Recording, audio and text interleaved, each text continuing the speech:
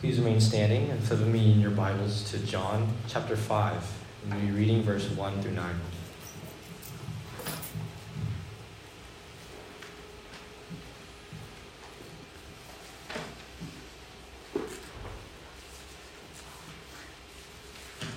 After this, there was a feast of the Jews, and Jesus went up to Jerusalem. Now, there is in Jerusalem by the sheep gate a pool in Aramaic called Bethesda, which had 5 roofed colonnades. In these lay a multitude of invalids, blind, lame, and paralyzed. One man was there who had been an invalid for 38 years. When Jesus saw him lying there and knew that he had already been there a long time, he said to him, "Do you want to be healed?" The sick man answered him, "Sir, I have no one to put me into the pool when the water is stirred up, and while I am going, another steps down before me." Jesus said to him, "Get up, take up your bed, and walk." And at once the man was healed, and he took up his bed and walked. This is the word of the Lord. Let's pray. Holy Spirit, we ask that you would come and meet us here, and that you would speak to us this morning, Lord. In Jesus' name we pray. Amen. Go ahead and take a seat, everyone.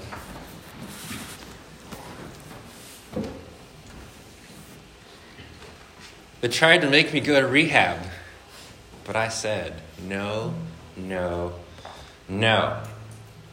I don't know if you're familiar with that line, but this is the hook from Amy Winehouse's song, Rehab, the hit single off her album Back to Black, which came out a long time ago, 2006. Some of you just might be too young to know the name Amy Winehouse, but if you listen to artists like Adele, Lady Gaga, Lana Del Rey, and even Billie Eilish, they're all indebted in some way to Amy Winehouse. And in this song, as the hook suggests, she sings about her refusal to go to rehab for her depression and alcoholism. It's dark subject matter, all set to this ironically upbeat, catchy tune. Now, anyone who's had a friend or a family member struggle with mental illness knows what hopelessness feels like. You've felt hopeless as you've spent time with that person, hoping to help, only to realize how deep and dark something like depression can actually be. The first time a close friend of mine told me that they were suffering from clinical depression, my first naive response was, "Well, what do you think's causing this?" Their reply, "I don't know. I think that's part of what defines depression, though." My next question was even more naive. It was, "Well, how can I help?" And their reply, "I don't know." So apart from being there, trying to be present with someone who was going through something I couldn't quite wrap my mind around, I was totally helpless. But there's another sad layer of hopelessness and helplessness when you find that your loved one needs potentially professional help, but refuses it. They tried to make me go to rehab, but I said no. The song is highly biographical because in real life, this was her struggle. She really needed help. Winehouse struggled heavily with substance and alcohol addiction, mental illness, not to mention just having multiple run-ins with the law. She actually did check into rehab in 2008. She did kick drugs by 2010, but alcohol continued to be a problem, and she died tragically in 2011 of alcohol poisoning at the age of 27. And so, Jesus asks, do you want to be healed? We're currently in our series titled Being with Jesus. We're going through the Gospel of John, looking specifically at one-on-one encounters or meetings with Jesus, all to ask this grand question: what does encountering and being with Jesus do to us? We've talked about how being with Jesus challenges our mental maps and forces us to rethink our reality from the way we perceive things like happiness and success and how to achieve those things, all the way to our habits and our lifestyle choices. Last week, we touched on the topic of shame, to remember that Jesus comes to us in our shame and then welcomes us without judgment. Today, we turn our attention to healing, specifically looking at the tension between Jesus' real healing power and our free choice.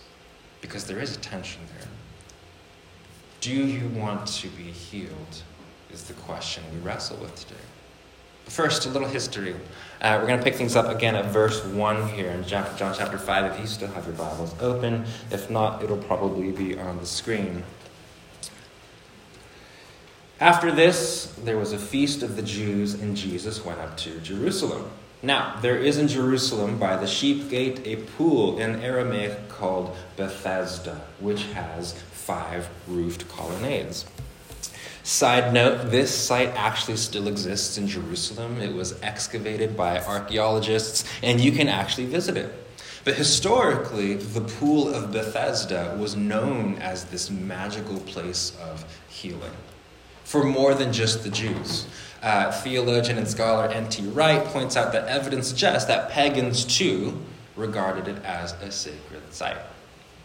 According to legend and what the crippled man in this passage believed, the way the pool worked was that every now and then the water would bubble up, and then whoever was the first person to get into the pool while it was bubbling would be healed of whatever condition they had.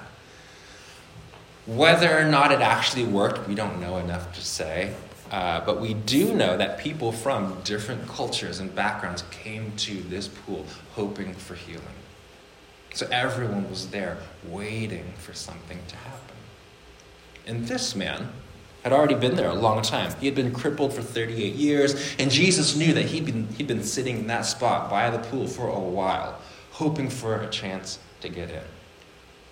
Jesus, knowing this, still asks, do you want to be healed? Kind of an odd question, don't you think?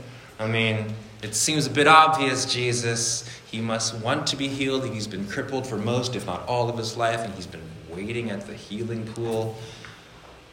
And so I think there are a couple ways we can take this. One way we can interpret it is that Jesus simply comes across this guy, knows his history because he's Jesus, and then asks out of compassion, do you want to be healed, before healing him? But this might seem a little too straightforward. If Jesus already knows what the guy needs, why would he ask such an obvious question? This is not the first time Jesus asks an obvious question before healing someone. In Mark chapter 10, Jesus says to blind Bartimaeus, what do you want me to do for you? Again, isn't it obvious, Jesus? According to Wright, Jesus' question to him is perhaps quite pointed. Do you really want to get better? Or are you now quite happy to eke out the rest of your days lounging around here with the feeble excuse that someone else always gets in first? In other words, do you really want to be healed, or are you just saying it while making the excuse year after year that you never get your turn? Now, this sounds kind of harsh, and it would be if Jesus didn't end up healing him, which he does. But if we take it this way, then Jesus is getting at the guy's true desire. Does he really want to be healed, or is he content waiting around? Because 38 years is a long time not to, A, find someone to carry him in, or B, try something else. And so we can take the question, do you want to be healed, as, well, what are you waiting on? What are you waiting on for healing? Whatever way you choose to look at it, the question Jesus asked takes on more weight when we place ourselves in the story. If Jesus came up to you right now and asked you, what do you want me to do for you? Or, do you want to be healed? What would you say? Would you think, well, Jesus, you're Jesus. Isn't it obvious? You know what I need. Or, as Jesus asks the question, we might quickly utter, yes, Jesus, yes, I want to be healed. But then what if he added, well, what are you waiting for? What are you waiting on? For some of us, the answer might simply be, yes, Jesus, I'm waiting on you, and I've been waiting. And I want to acknowledge that for some, waiting on Jesus has been a long, arduous, and often painful road of unanswered prayer and dashed dreams. As I write this, a close friend of ours who's a doctor at the children's hospital is processing all the children she prays for who don't end up making it. As I write this, another couple we know is still reeling from the loss of their newborn baby, piled on top of the cancer treatment that the husband has to go through. And so I'm well acquainted with the pain of waiting on Jesus and the pain of unanswered prayer. But at the same time, I still cannot deny the joy and healing that does come from waiting on Jesus, even through, and especially through the hardest times. And the triumph and the feeling of being seen that comes with prayer that is answered. Life on this earth is full of tension, and that's reality. But back to the question at hand. Do you want to be healed? For some of us, our mouths say yes, while our lifestyle and choices say no. We misplace our hope and trust in something else. Much like everyone who was waiting at that pool placed their hope and trust in this magic. All the while, the one true healer was just walking through their midst. Or we want to have faith, but we just have a hard time trusting Jesus. Or we feel like we've been let down before, and so we have a hard time risking on him. And so then we put our hope and trust in something else. What are you waiting on? Apparently I'm on a song kick today because I want to read the lyrics from another song. It goes like this. I went to see a healer with that mic strapped to his face, talked about which habits to surrender and which habits to embrace. And for the next few days or so, I was feeling pretty good, but it didn't fix me. I even started volunteering with the local Sacred Heart. We feed the homeless on some weekends. We pick up trash in all the parks. And even though we're cleaning up the whole neighborhood, it didn't fix me. It didn't fix me like I thought it would. I finally found someone that loves me, and to her I will be true. She sees the ways in which I'm ugly and loves me for those reasons too. And even though I'm feeling stronger than I ever thought I could, it still didn't fix me. It didn't fix me like I thought it would.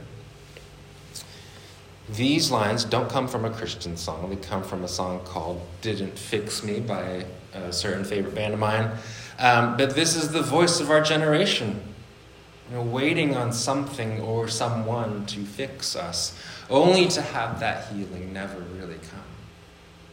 Waiting in vain.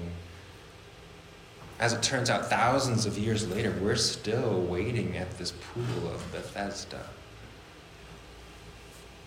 So what are you waiting on? What are you hoping will bring you healing? What are you hoping will fix you?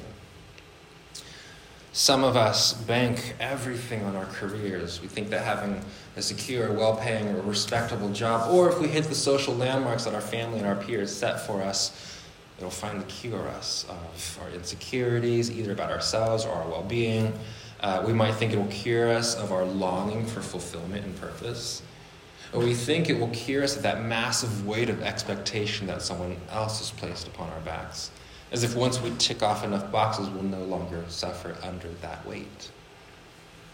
Some of us look to the next self-improvement plan to fix us. We throw ourselves into a new workout plan, a new diet, sign up and train for a marathon or whatever. And these things are great, but if we look to it for healing, it's essentially the same as trying to work on the body in order to fix the soul.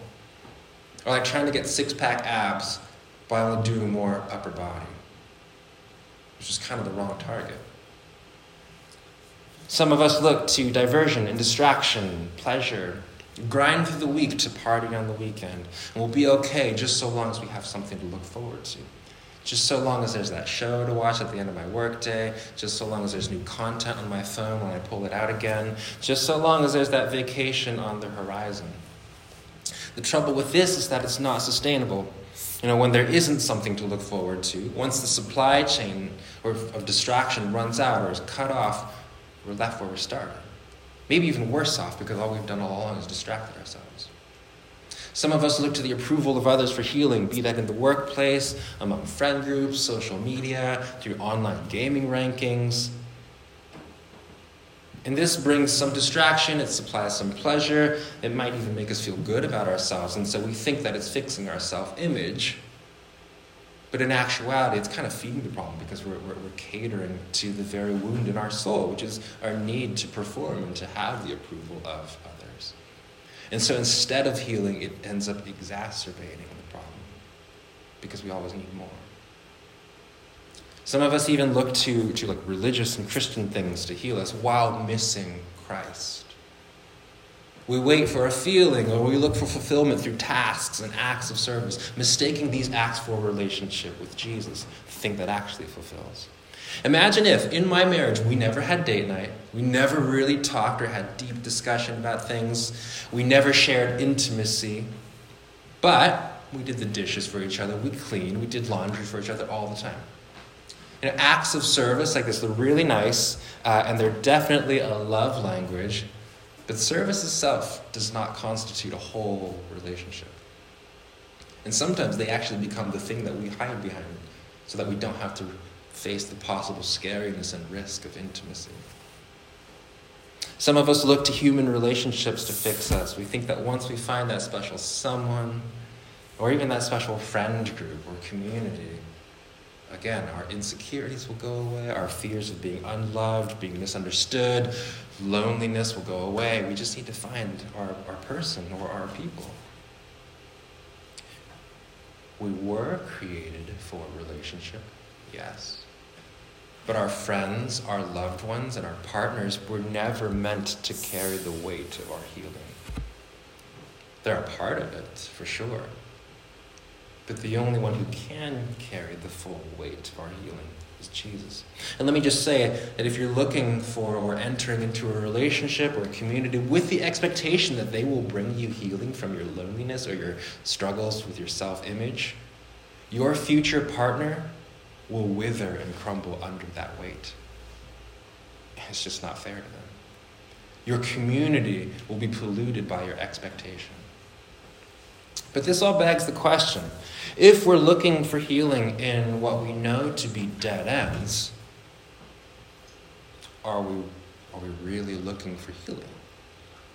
Or are we looking for numbing? Because they're two different things. Are we really hoping to find healing in these things, or are we just looking to find enough distraction to get us to the next day and the next day? There's a big difference between healing and numbing. And I think we mix the two up. This is why we feel good when watching a show, having a drink, reaching a new high score, landing that date or that job. But we're frustrated when Jesus doesn't deliver the same kind of pleasure. We start to think and believe that he was never the answer. I just need to find my thing to be happy, or at least to get by, whatever that thing is for us. For the crippled man, his thing that got him through the day was waiting by this pool that no one knew really worked or not, with his line, "Oh, I have no one to put me in the water." It's not surprising, because as humans, we're conditioned to take the path of least resistance. The trouble is, healing often requires us to do the opposite. Dr. Rob Reimer writes, "We are more interested in comfort than we are in wholeness." And this is killing us. At the end of the day, if healing is hard, while numbing and distraction are both easy and accessible, then maybe we can just continue to live with our problems. Maybe we can continue to survive with our wounds. Like, the state I'm in right now is not great, but at least it's familiar. Maybe even comfortable. And my issues are definitely issues, but at least I know them. The distraction I'm using isn't bringing me healing, but at least it relieves the pain, and I can always seem to get more. Painkillers don't heal. They only dull or numb pain. And if you numb something long enough, you might even forget that it's there, all the while it continues to do more damage inside of you. On the other hand, antiseptic heals, but it's painful. But we need it. Otherwise, we risk infection and worser problems. One of the most painful things that I had to witness in my short career as a dad was Phoebe in the hospital for heart failure, with IVs poked into all of her little limbs, receiving invasive procedures that didn't always yield clear results. But she had to go through it. We had to go through it with her, if we really wanted her healing. Healing requires us to take the more difficult path and to go through pain. So back to the passage, verse 8. Jesus said to him, "Get up, take your bed, and walk." And at once the man was healed, and he took up his bed and walked. Wright states again, in a flash, Jesus does what the pool stood for, but what it hadn't been doing very successfully. The man now finds himself launched on the much harder, but much more satisfying way of life that goes with no longer being a cripple. So he's healed, and that's great, that's wonderful, that's life-changing. But it means he has to get up and walk. He can't just sit anymore. It's likely that up until this point, his livelihood came from begging and receiving. Now he would have to work. In chapter 9, later on, John recounts the episode of Jesus healing a man born blind. We kind of just sang a song about it. Jesus spits in the dirt, makes mud, and then he rubs it in this guy's eyes, and then he's healed. It's kind of weird. And that happens in the first 5 verses of the chapter. But in the remaining 36 verses, we see that life actually gets more complicated and more difficult for him after he's healed, before it actually gets better. His parents, we learn, essentially reject him because they're afraid of the Jewish leaders. And because he was just healed by Jesus, he's then cast out of the synagogue, which would have been a big blow to his Jewish identity. But what he does gain is something far greater. John writes, Jesus heard that they had cast him out, and having found him, he said, "Do you believe in the Son of Man?" He answered, "And who is he, sir, that I may believe in him?" Jesus said to him, "You have seen him, and it is he who is speaking to you." And he said, "Lord, I believe," and he worshipped him. The only way to heal is to accept the challenges and to go through pain, not around it. It's just something my therapist has to lead me through a lot. Like, I'll share something that's heavy or painful in a session, and he'll say something like, "Brooks, how can you let that pain intensify?" And I'd be like, "What?" That's what I'm trying not to do right now. And I think this is one of the reasons why Jesus asks, "So what do you want me to do for you?" Healing requires our acknowledging, our knowing, and then our confronting. Our big question for this series has been, what does encountering and being with Jesus do to us? Jesus confronts us with the difficult question, do you really want to be healed? Which, as we now see, is a little more complicated and a little more challenging. Healing requires us to go through, not around pain. We have to go through the storm. Fortunately, it just so happens that this is where we experience Jesus' presence the most. He's always present in the storm. The crippled man finally accepted a change and he received Jesus. The blind man received his sight but ultimately found Jesus. And so we're going to end with this final point, the road to healing. Broken up into 3 parts. 3 C's for your note-taking convenience. That's choose, confront, and communion. First, choose. Jesus offers a choice. He never forces. But to his question, do you want to be healed? We have to be the ones to say yes. No one is going to say yes for us, and he's not going to force us. Sounds simple enough, but to say yes is loaded. To say yes is to say yes to listening to Jesus. It's to say yes to obeying Jesus. It's to say yes to actually trusting him. And that's risky business. but it's also the nature of faith. We're accustomed to teeter-tottering in this gray area where we really want to say yes to Jesus, but our lifestyle choices show that our trust lies in something else. But we ultimately say yes, truly, with our lifestyle choices. Now, this doesn't mean that after this sermon, it's going to be like a complete 100-degree life turnaround immediately. It starts with one step at a time. Like for you, in order to listen to Jesus, you might just simply start by adding prayer to your daily rhythm.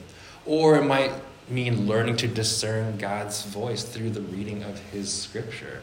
Or it might mean setting aside time to actually be silent enough before God to then cultivate an ear for him. A step of obedience might mean showing up to your community group when you really don't feel like it. Or confessing when it feels scary and risky. Or forgiving when it just feels wrong and unjust. It's just one little step at a time. But in all these things, we're practicing trust. 2, confront.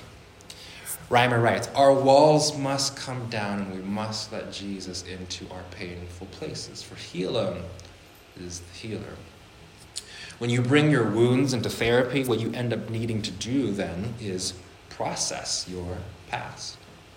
This is the work of diagnosis. Healing begins with an accurate diagnosis. Imagine if you go to the doctor about a pain you're experiencing, but when the doctor asks you questions about your symptoms, what you've been eating, whatever, you downplay, hide, or just straight up lie and leave things out. It'd be impossible to get good treatment. Now, it's not that Jesus doesn't know everything about us, but when we choose not to process, not to confront our past, our trauma, our wounds, the roots of them, we are, in essence, choosing to hide. There's that choice again. And in doing so, we're choosing to say no to his question, do you want to be healed? And so on the road to healing, we need to confront. We need to process with God and with community. We need to confess to God and to community, not for the sake of judgment, but for the sake of openness and vulnerability and receptiveness. I have a friend, one of my only friends, who calls at all hours of the day, out of the blue, for no reason at all. Some of you already know who I'm talking about.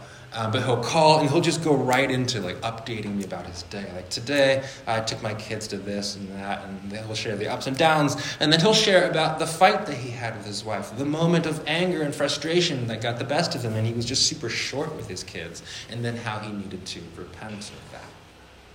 This in turn invites me to do the same. I'll share about my own struggles, moments where I sinned against Amanda, yelled at the dog, was impatient with Phoebe or a friend. This is how we live in the light. We create a culture of openness and healthy confrontation and processing. A culture where it's normal to share and to dig deep into our stories and our struggles together in community and before God. Because we lose out on a big part of prayer and intimacy with God if we can't just talk about the messiness in our lives. Which leads us to our third part, communion. The only thing that truly heals is communion with Christ. Community is great. We desperately need real community where openness, safety, and vulnerability are the norm. Therapy is good. Seek healthy Christian therapy. There is such a thing as bad therapy. So if you're looking for a counselor, be discerning and ask an experienced friend to help. These things are all great. I would recommend all of it.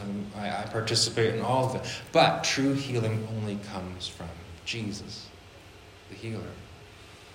Psalm 147 states, he heals the brokenhearted and binds up their wounds.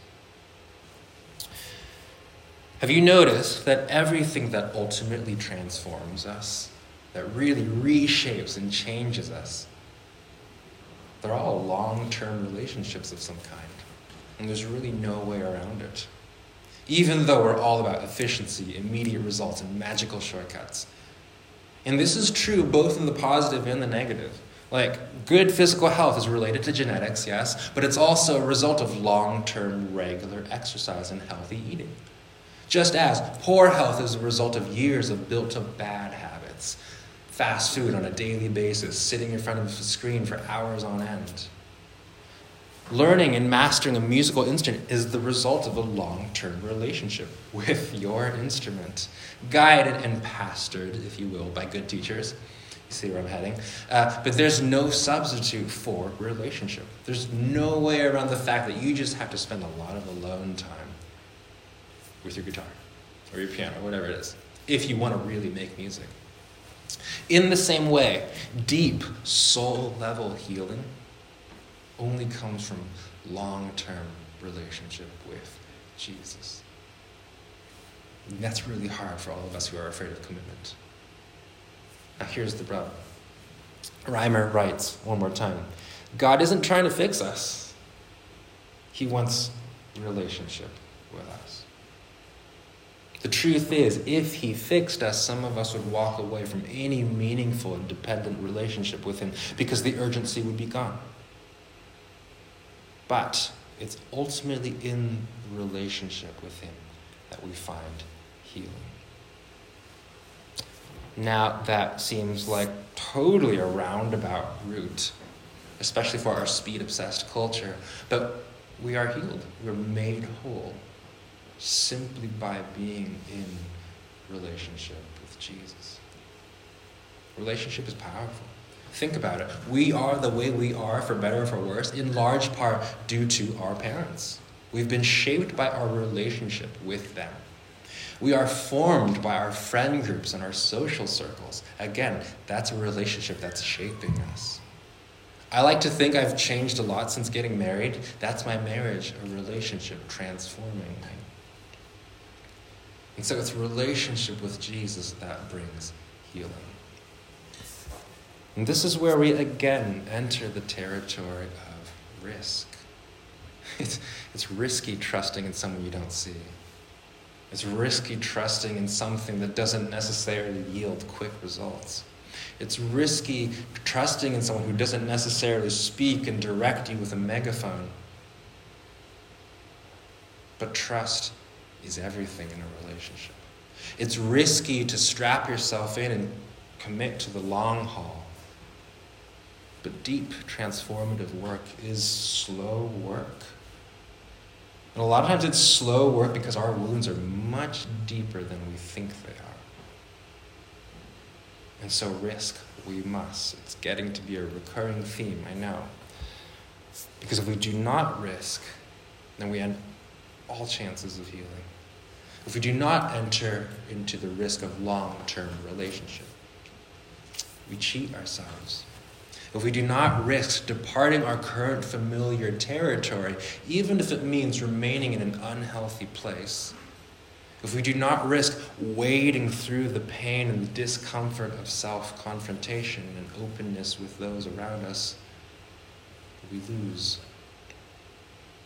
Because on the other side of this pain and this discomfort is truly the beginning of freedom. And I know that might be just so hard for us to imagine because we have never experienced anything like it before. But that's just it, isn't it? Life with Jesus is supposed to be new as getting up and walking again after being crippled for 38 years. As new as seeing for the first time after being born blind. And so we have to dare to believe, to trust, and to obey. Dare to risk. Dare to draw nearer and nearer, bit by bit, to Jesus. For some of you, that might mean finally just making that decision to say yes to Jesus, accepting him into your life as your Lord and Savior, but also as your friend. For others, it might mean just letting him in, past your usual walls and defenses, opening more of yourself up to him. But let Jesus into the dark spaces of your heart. Let him into that hidden life that no one else knows about. Let him abide in you as you abide in him. We've seen instances where Jesus heals quickly and miraculously, both in Scripture and in real life. But then there are other times when it's just a slow process. But trust the healer. Trust your doctor. He knows what he's doing. And let him do deep, good work in you. Let's stand and pray.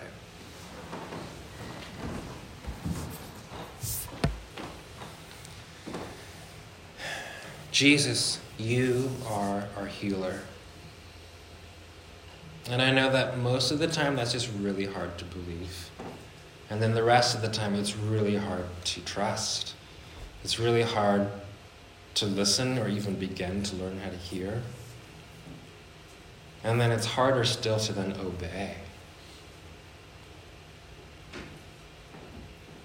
And so Jesus, first we just ask for mercy. We ask for more of your patience, more of your grace. We ask that you would never stop coming after us, that you would never stop inviting us.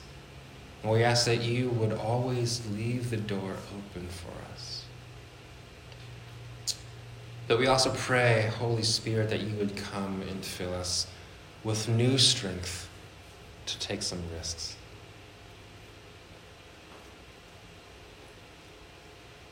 We know you don't force us, but we pray that you would continue to woo us and to beckon us so that we would make the choice ourselves to come after you,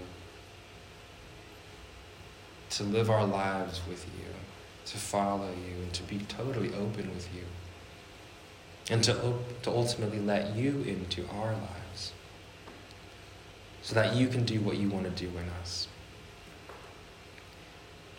We ask all of this in your name. Amen.